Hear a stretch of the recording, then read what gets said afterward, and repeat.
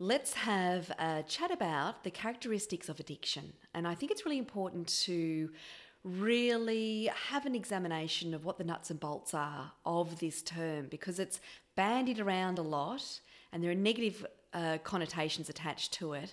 And I also think once we really know what addiction is, we are aware of it, we can acknowledge it, and that takes away alcohol's power over us. It takes away its allure once we know why it is we want it.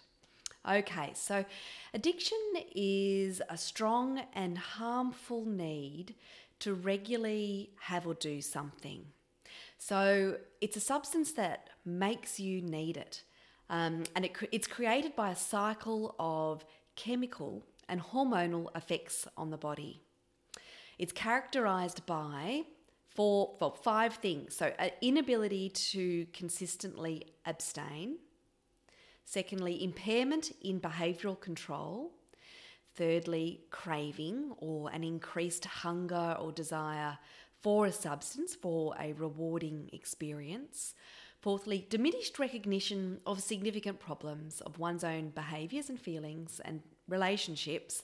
And fifthly, a dysfunctional emotional response. Each of these aspects are really important. So powerful cravings. It's that inability to abstain and that decreased behavioural control that really encapsulate the power of addiction. It's that physical aspect, and you feel really unable to control it. You just need to have one more drink, or maybe 10. Most obvious to the outside world is the effects of alcohol on somebody's life. And so this might manifest when it's really gotten out of hand and the alcohol problem's really gotten away from that individual. So decreased performance at work, constant hangovers, emotional outbursts, and people just might be noticing you getting regularly drunk at parties.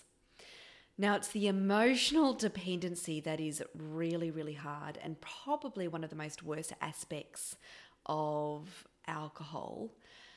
It's that feeling of being out of control. You have that feeling like you're never going to be okay again. Even when you've done the research about it and you know the harmful effects of alcohol, like many of us do, but you still find yourself craving it, desiring it, and reaching for it. It's that alcohol monster singing its siren call, saying, drink me, feed me.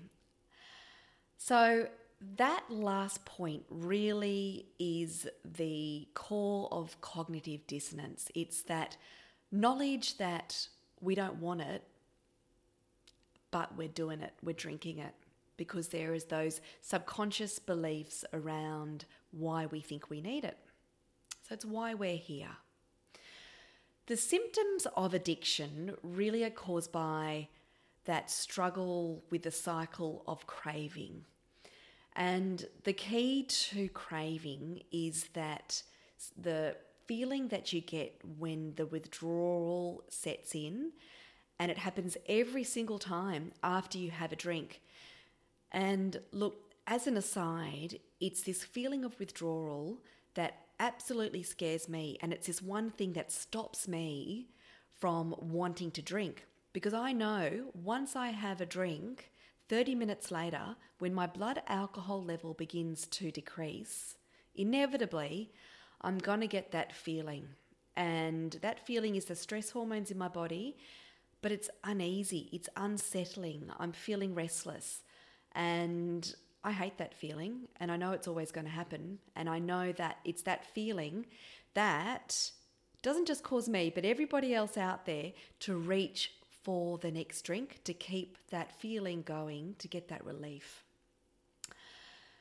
The thing about this feeling of withdrawal is that it doesn't necessarily mean the sweats or the shakes, those obvious extreme symptoms that people can get once they've chronically used alcohol for a long period of time. It's more insidious than that. It's that unsettling, uneasy feeling that we all get after we've consumed that one drink.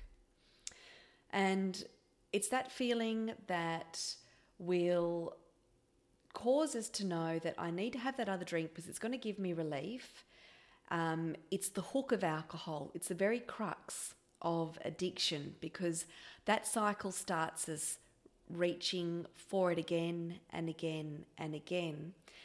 And it's actually an illusion of relief, because we're seeking some relief from the pain that alcohol actually caused in the first place. We're seeking relief from the withdrawal caused by our blood alcohol level being reduced, and that trickles down into our subconscious, because we're starting to form the belief that alcohol relieves and helps us temporarily.